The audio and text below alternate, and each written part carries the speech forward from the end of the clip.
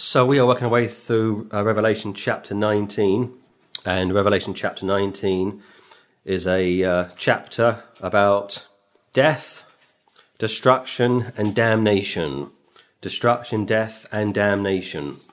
And Revelation 19 will be the fourth and final end to the second coming of the Lord Jesus Christ. The main theme of the scripture, if you didn't know, is the second coming of the Lord Jesus Christ. In fact, the second coming of the Lord Jesus Christ outdoes every other subject by 5-1.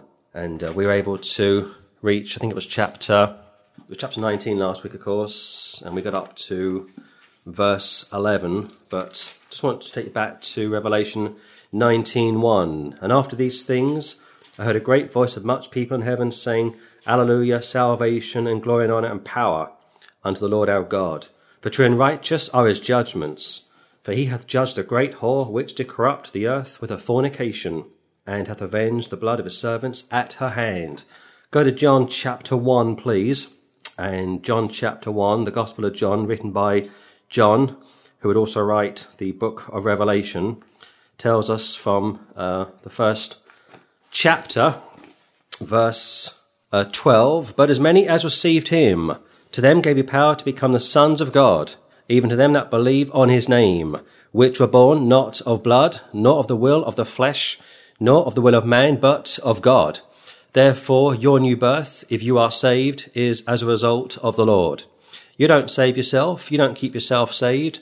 Salvation is a free gift. It's grace. Look at verse 11. He came unto his own, and his own received him not. Free will.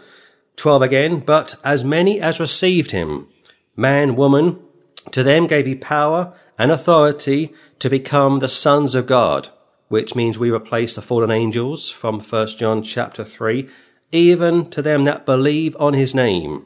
The just shall live by faith, which were born not of blood, nor of the will of the flesh, nor of the will of man, but of God. Go back to Revelation chapter 19. So therefore, you are saved by grace, you are kept saved by grace, and it all goes back to the Lamb. And that's why 19:1 and 2, they are praising Jehovah. They say, Alleluia, 19:1, spelt with an A, not an H, salvation and glory and honour and power unto the Lord our God. For true and righteous are his judgments. Whatever he does is right. He can't fail. He is perfect 24/7. For he hath judged the great whore, Mystery Babylon, chapter 17, chapter 18, dealing with ecclesiastical Babylon, dealing with economical Babylon, which did corrupt the earth with a fornication. It starts in the 4th century AD and goes right up until the end of the tribulation, and hath avenged the blood of his servants at her hand. Why? Well, she would put the Lord to death. She would put his apostles to death. She would put his disciples to death. She would kill Bible believers throughout the centuries, and the 2 witnesses will be put to death by the Antichrist, who will be affiliated with the whore of Rome, and therefore judgment is being sent her way. She has got her comeuppance. So like I say, last Sunday we looked at verse 11, and we ended in verse 11 from Revelation 19, and I want to read it again quickly. And I saw heaven opened, and behold, a white horse, and he that sat upon him was called Faithful and True, and in righteousness he doth judge and make war.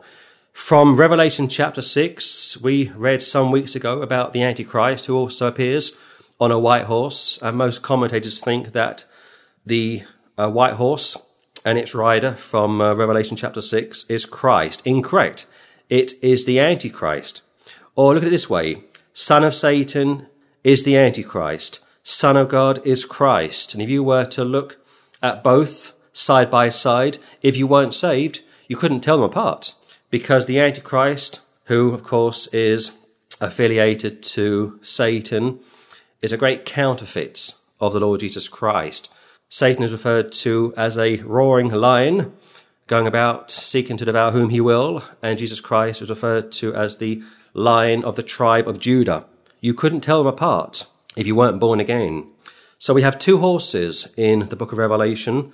One is found in chapter 6 concerning the Antichrist, and one is found here concerning Christ. And I saw heaven opened, and behold, a white horse, And he that sat upon him was called Faithful and True, and in righteousness he doth judge and make war. He will judge everyone and everything. And when he does so, there'll be no appeal. There'll be no need to have someone else give you a second opinion. And that's why it's imperative to be born again. And that's why it's imperative to receive Christ's imputed nature, God's righteousness at Christ's expense. And the latter part of verse 11 one more time, he doth judge and make war. Scripture says that Christ is a man of war. And the best way to understand that is to go back to the book of Joshua and read it and see how Joshua would deal with enemies of the Lord, or Samuel for that matter. There was an occasion back in the Old Testament when King Saul was commissioned to exterminate the Lord's enemies, and he failed to do so. And Samuel got wind of this and was furious with Saul's inability to follow out a clear order.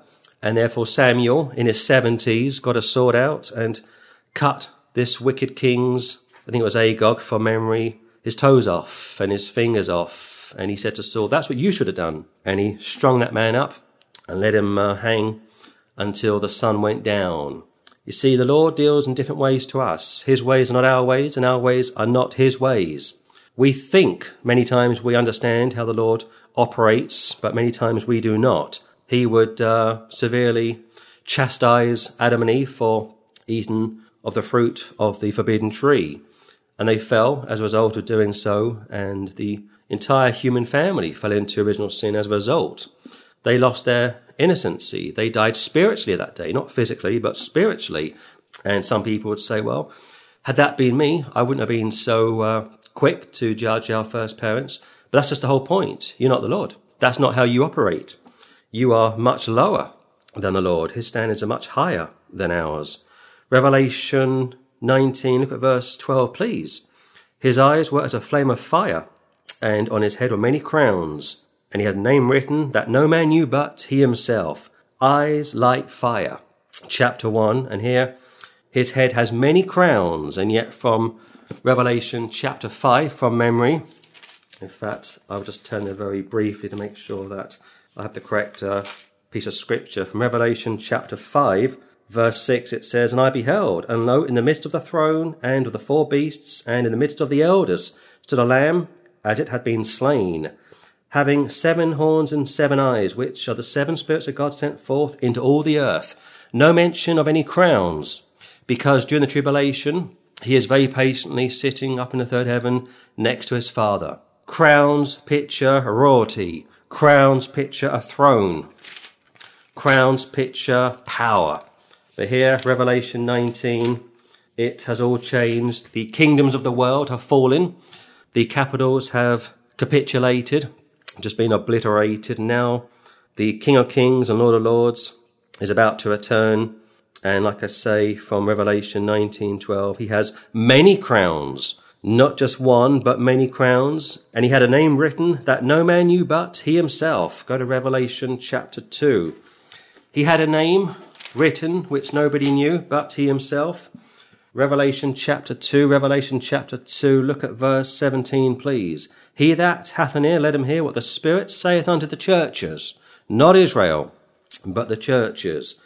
To him that overcometh will I give to eat of the hidden manna, and will give him a white stone, and in the stone a new name written, which no man knoweth, saving he that receiveth it. I will give you of the hidden manna, you will eat of the hidden manna. I will give you a white stone, and in the stone a new name written, which no man knoweth, saving he that receiveth it. Go to chapter 3. Look at verse 12, please. Him that overcometh will I make a pillar in the temple of my God, and he shall go no more out, and I write upon him the name of my God, and the name of the city of my God, which is New Jerusalem, which cometh down out of heaven from my God, and I will write upon him my new name. At the moment we refer to him as Jesus. At the moment we refer to him as Jesus Christ. At the moment we refer to the one true God as Jehovah. The Jews refer to him as Adonai. But here, him that overcometh, verse 12, he that gets saved, will I make a pillar in the temple of my God. It starts on the new earth and goes off into eternity. Also, you have this pictured in the New Jerusalem. And he shall go no more out, and I write upon him the name of my God, and the name of the city of my God, which is New Jerusalem. Going back to New Jerusalem being in reference to the body of Christ, whereas the new earth in reference to Israel, the Jews. Jehovah has a wife, Jesus has a wife, which cometh down out of heaven from my God, and I write upon him my new name. Go back to Revelation chapter 19, please. This is all still to occur, and for those of us which are born again, the best is yet to come. 19:13, and he was clothed with a vesture dipped in blood, and his name is called the Word of God. Not the written Word of God, but the living Word of God. And here he is spoken of as having his vesture dipped in blood. Not his own blood, but the blood of those that have refused him, the blood of those that have rejected him, the blood of those that have decided to do their own thing.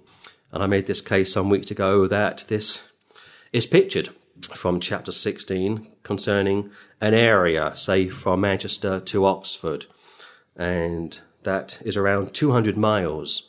And that's why it's so important, I can't keep stressing this enough, to get saved, not to pass up the gift of everlasting life. Because when he comes back as an angry son of David to rule and reign.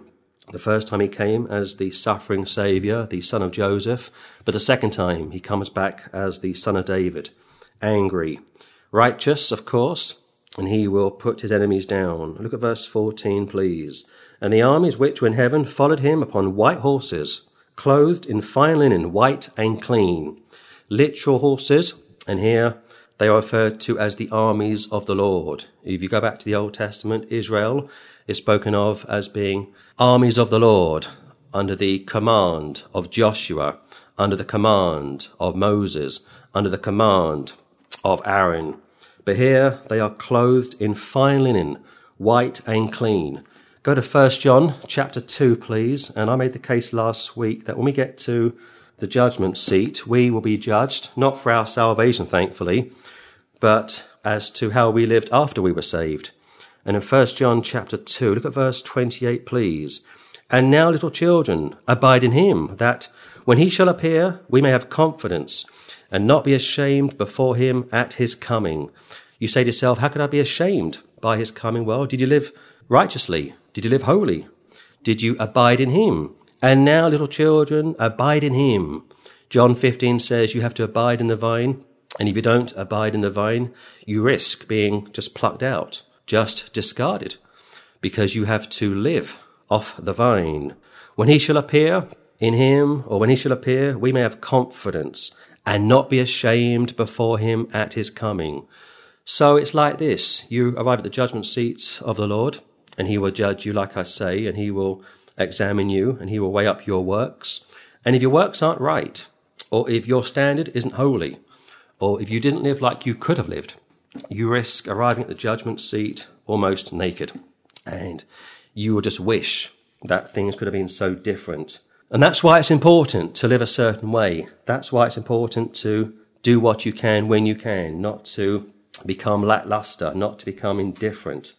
But from Revelation 19, we're still in Revelation 19. Go back to Revelation 19, please. Armies in heaven followed him, verse 14, upon white horses. Leave it as it is, don't spiritualize it. Clothed in fine linen, white and clean. Not concerning imputation, but concerning your own righteousness, concerning your own garments, which again will be dealt with at the judgment seat of the Lord. Verse 15, and out of his mouth goeth a sharp sword, that with it he should smite the nations, and he shall rule them with a rod of iron. And he treadeth the winepress of the fierceness and wrath of Almighty God. Go to Psalm 110. And I sat down a couple of nights ago to look at this piece of scripture from Revelation 19.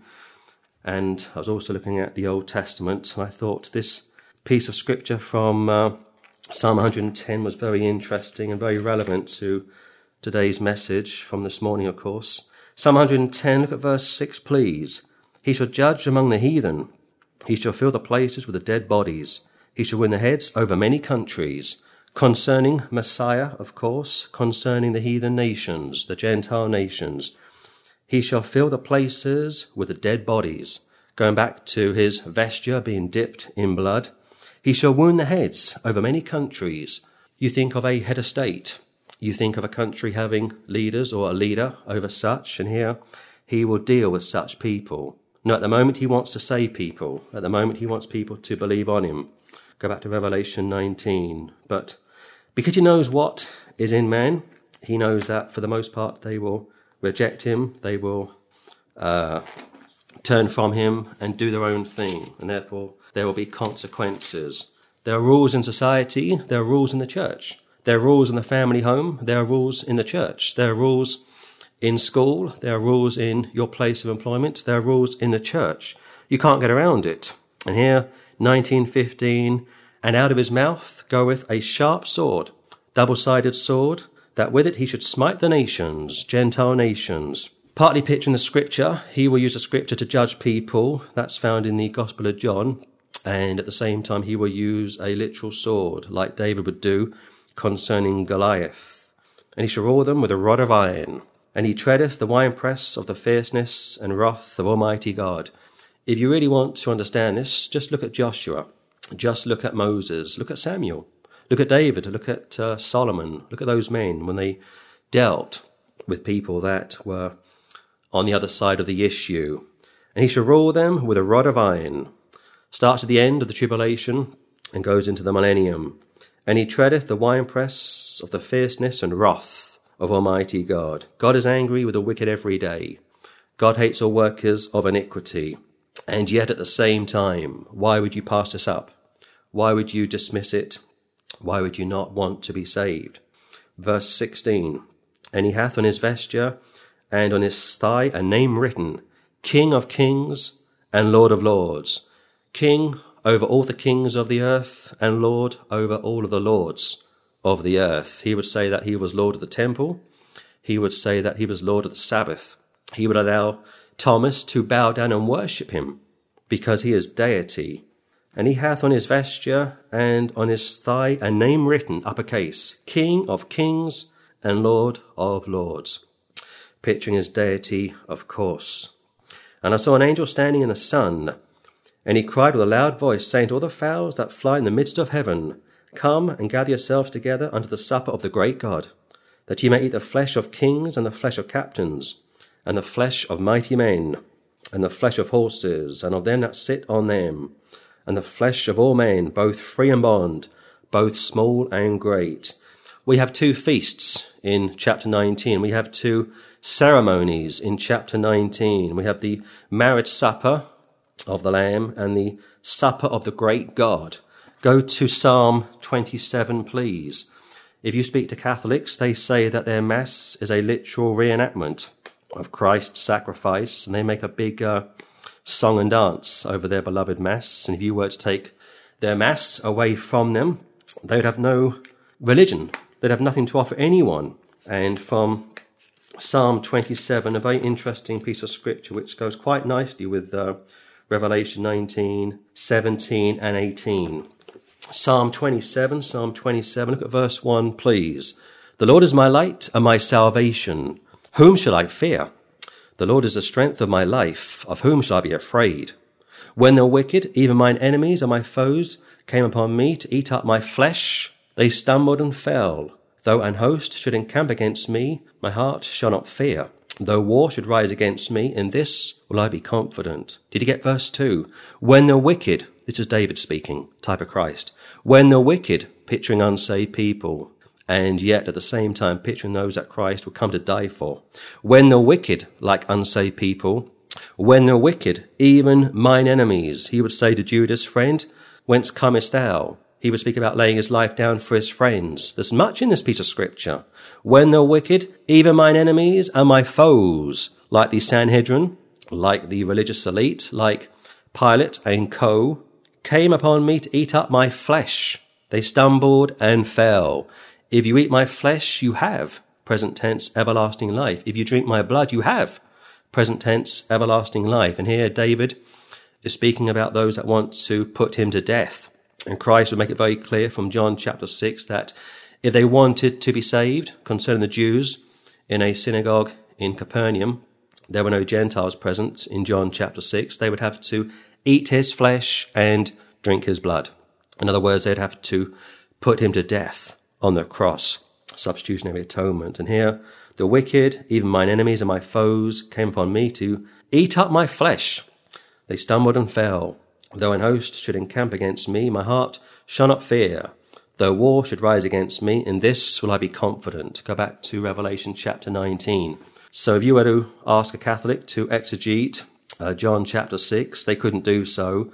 And I've just shown you from Psalm 27 that to be saved, you'd have to put the Saviour to death. You'd have to eat his flesh and drink his blood. Not literally, of course. If you were to do that literally, you'd be guilty of cannibalism. You are to do so in a spiritual sense. In fact, John 6 goes on to say that his words are spiritual. The flesh profits nothing. You are saved by being born again. But no time to examine John chapter 6 in detail. 17 and 18 one more time from Revelation 19. And I saw an angel standing in the sun, and he cried with a loud voice, saying to all the fowls that fly in the midst of heaven, literal birds like eagles, vultures, and hawks, come and gather yourselves together unto the supper of the great God. It's going to be just an absolute, how can I put it, a feast like has never been seen before. If you think of a horror movie, if you think of a slasher film, if you think of anything that made your blood crawl, this will go some way to help you understand what we're about to read. 18, that ye may eat the flesh of kings, literal leaders, and I mean literally eat their flesh. Birds, like I say, eagles, vultures, and hawks.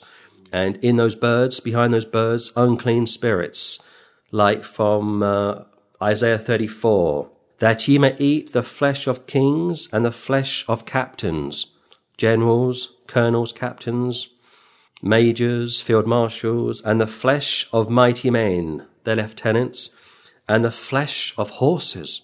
You say, why would that be the case? Well, this could feed back to bestiality. One of the reasons why the Jews are told back in the Old Testament to kill animals and people were because people were doing things with animals that they shouldn't do. And here, not only will these birds of the air, these fowls of the air, eat the flesh of kings, captains, and mighty men, but they will also eat the flesh of horses, literally, and of them that sit on them, just everyday lieutenants, everyday corporals, privates, just everyday people. And you can't get around the fact that this is going to be a massacre, like 200 million men marching towards Jerusalem with the anticipation that they can take Jerusalem and the flesh of all men, both free and bond, both small and great. So it's like this. As the tribulation comes to an end, the entire world will gather together and they will march towards Jerusalem. Now, at the moment, the United Nations is very anti-Israel. In fact, I heard not long ago that at the UN, they have a special department which is set up just to monitor Israel. Never mind North Korea, never mind Syria, never mind Saudi Arabia. They are obsessed with Israel, and they passed many laws, many rules, and they censor Israel over her right to the land, over her right to defend herself from Islamic enemies, and yet they have no interest when it comes to Syria, like a civil war, or North Korea, like a genocide state, or other parts of the Middle East, like Syria or Somalia. But when it comes to Israel, they are infatuated with her. Free and bond, small and great, and such will be just massacred. I guess it's like if you've ever watched a war film and you see a convoy of trucks heading down to invade a town or a city, and airstrikes are called for. And all of a sudden, planes arrive from nowhere, could be British, could be American, and they just drop bombs on a huge convoy of cars, tanks, trucks, what have you. And there are bodies just everywhere. And if that wasn't bad enough, all of a sudden these vultures appear from nowhere. These hawks appear from nowhere. These eagles appear from nowhere, and they swoop down and they start to eat the rotten corpses of such people. 19:19. And I saw the beast and the kings of the earth, and their armies gathered together to make war against him that sat on the horse, and against his army. Man has waited since his fall to fight the Lord, to kick the Lord off his throne. We shan't have this man to reign over us. We have one king, that is Caesar. Let his blood be on us and on our children. If you live in the UK, you are very much aware that the main cuss word, the main swear word, the main blasphemous term that people like to use is OMG. You hear it all the time. You hear it on television, you hear it on the radio, you hear it on the streets. And yet just 10, 15 years ago, we had what was called the watershed in the UK. And the watershed was set up back in the 1970s with the decision or the mandatory law that pre-9 p.m. swearing wasn't allowed. Blasphemy wasn't allowed. Sexual scenes weren't allowed. And yet now, that watershed has pretty much just evaporated. You put your television on, 4 o'clock in the afternoon, 5 o'clock in the afternoon, you watch cable television or satellite television, they are showing 15 movies with a 15 rating or an 18 rating, which in America is R-rated.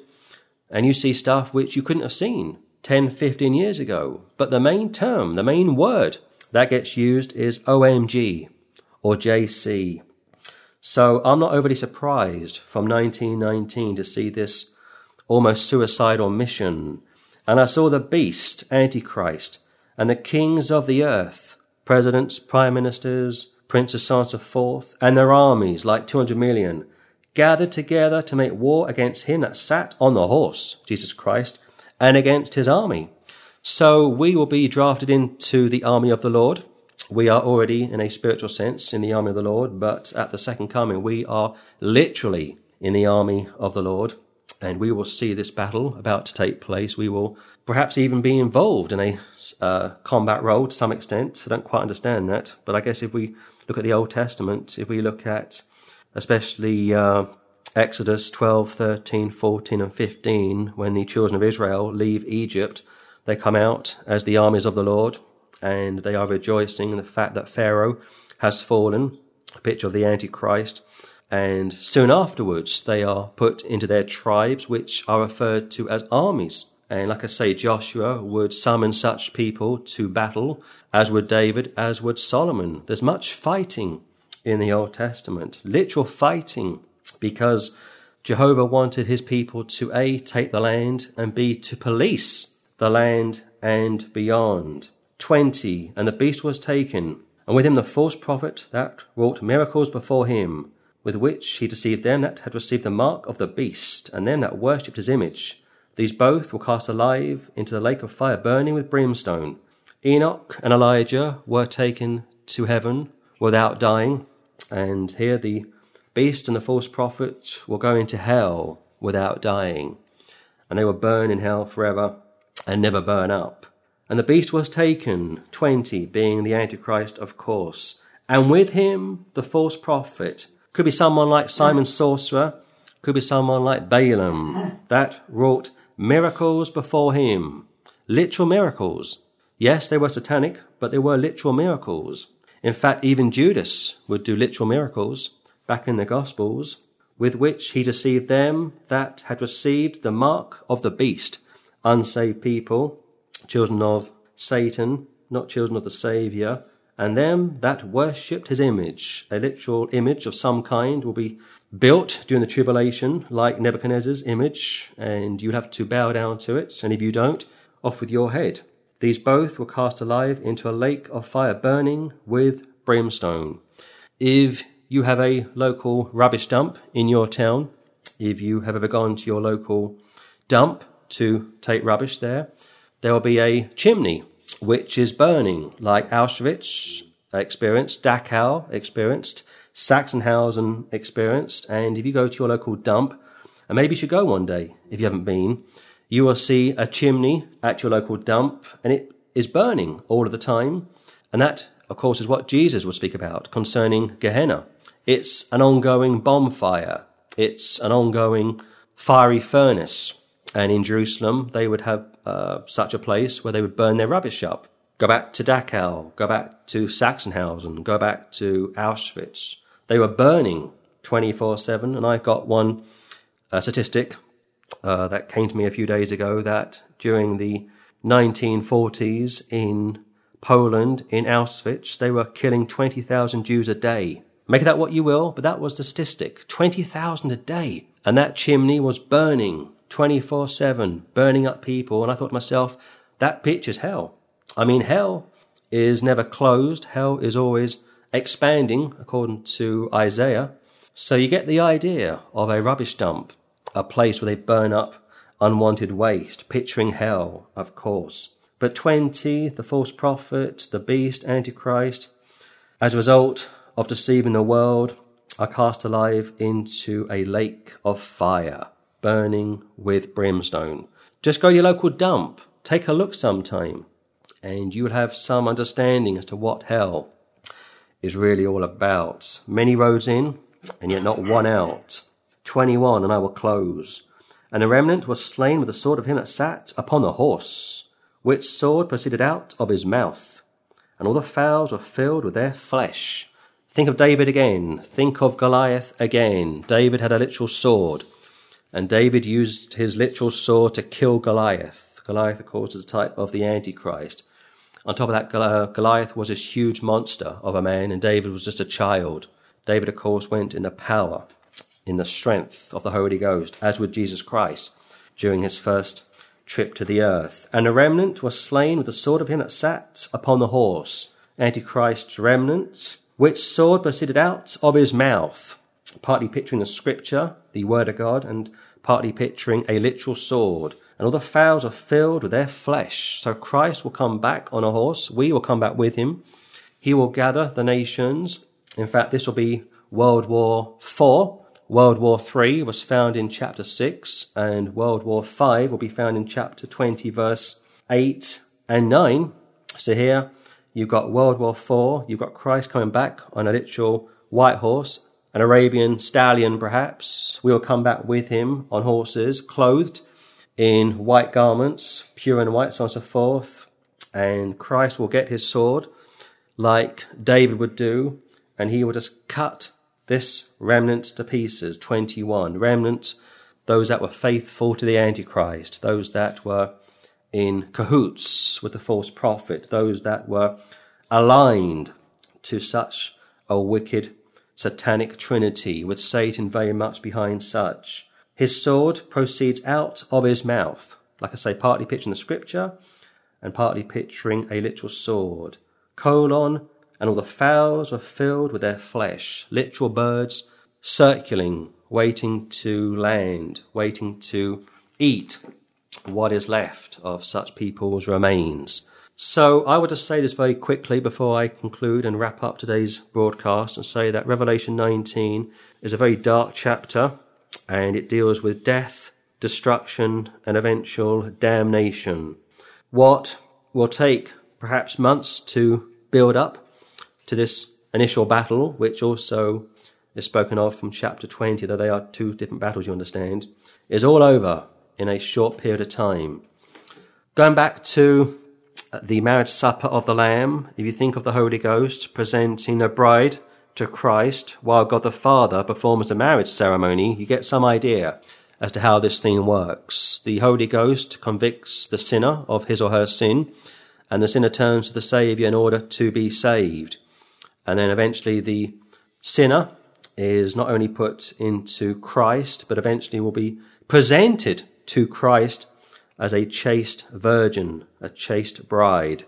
Jehovah has a wife called Israel. Jesus has a wife called the church. Jehovah's wife is Israel, which will reside in the new earth. Jesus' wife, the church, will reside in New Jerusalem. One's righteousness will be determined at the judgment seat of Christ. And I showed you from 1 John chapter 2, some may appear more prepared, shall we say, and clothed for the marriage than others. Not concerning your salvation, like I say, but concerning your wedding garment, concerning just how prepared you were to attend the marriage supper of the Lamb. Those guests which are invited to such a sacred ceremony will be saved Jews prior to the birth of the church, people like John the Baptist, Job, David, Noah, Abraham, And like I said last week, perhaps Adam and Eve. I certainly hope so. The 1,000-year reign of Christ is a picture of a honeymoon. A honeymoon for the church will last for 1,000 years. The king, being Jesus, and his wife, being his consort, the church, are together forever. And like I say, during the 1,000-year reign of Christ, we will be wherever the Lamb is. We are technically in New Jerusalem, but that doesn't mean we don't find our way or follow the Lamb to the new earth. When we think about literal horses and chariots of fire, we are reminded about Elijah back in the Old Testament and Elisha from 2 Kings chapter 2 and 2 Kings chapter 6. But the bleak picture overall from Revelation 19 is how all of the armies of the world are going to gather against the Lord just outside of Jerusalem, and they will attempt to take Jerusalem. And yet the Lord will just massacre such people, forever destroyed and forever damned. In fact, just go to Jude, if you will, please. There's a verse in Jude, which is a very interesting verse, and it sometimes gets overlooked concerning the return of the Lord. Jude 14. And Enoch also, the seventh from Adam, prophesied of these, saying, Behold, the Lord cometh with 10,000s of his saints, to execute judgment upon all, and to convince all that are ungodly among them of all their ungodly deeds which they have ungodly committed, and of all their hard speeches which ungodly sinners have spoken against him. This was spoken of pre-Christ. This was spoken right back in the Old Testament. And Jude has seen something, or Jude is writing about what Enoch has seen. Let me just correct myself. And he speaks about the Lord coming with 10,000s of his saints. Now, of course, understand this, that in Hebrew there is no word for millions. In Hebrew there is no word for billions. So the term thousands means millions. Not billions, but millions. And here, behold, the Lord cometh, Jesus, with 10,000s of his saints. Why? To execute judgment upon all, and to convince all that are ungodly among them of all their ungodly deeds which they have ungodly committed, and of all their hard speeches which ungodly sinners have spoken against him. 4 times the term ungodly is found.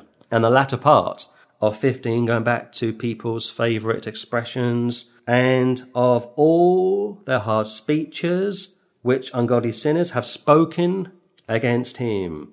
They blaspheme him on the television, they blaspheme him on the radio, they blaspheme him online, they blaspheme him on the streets, they blaspheme him in their textbooks, in their schools, in their synagogues, in their mosques, and in their churches as well.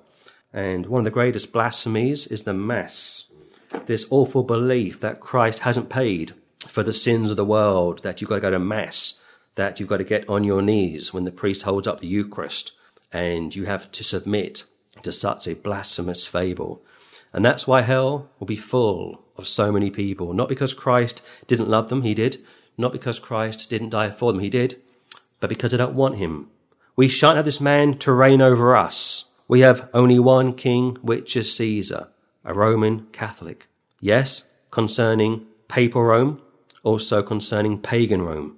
Caesar Augustus was a Gentile leader over pagan Rome, but the popes replaced him and it became papal Rome.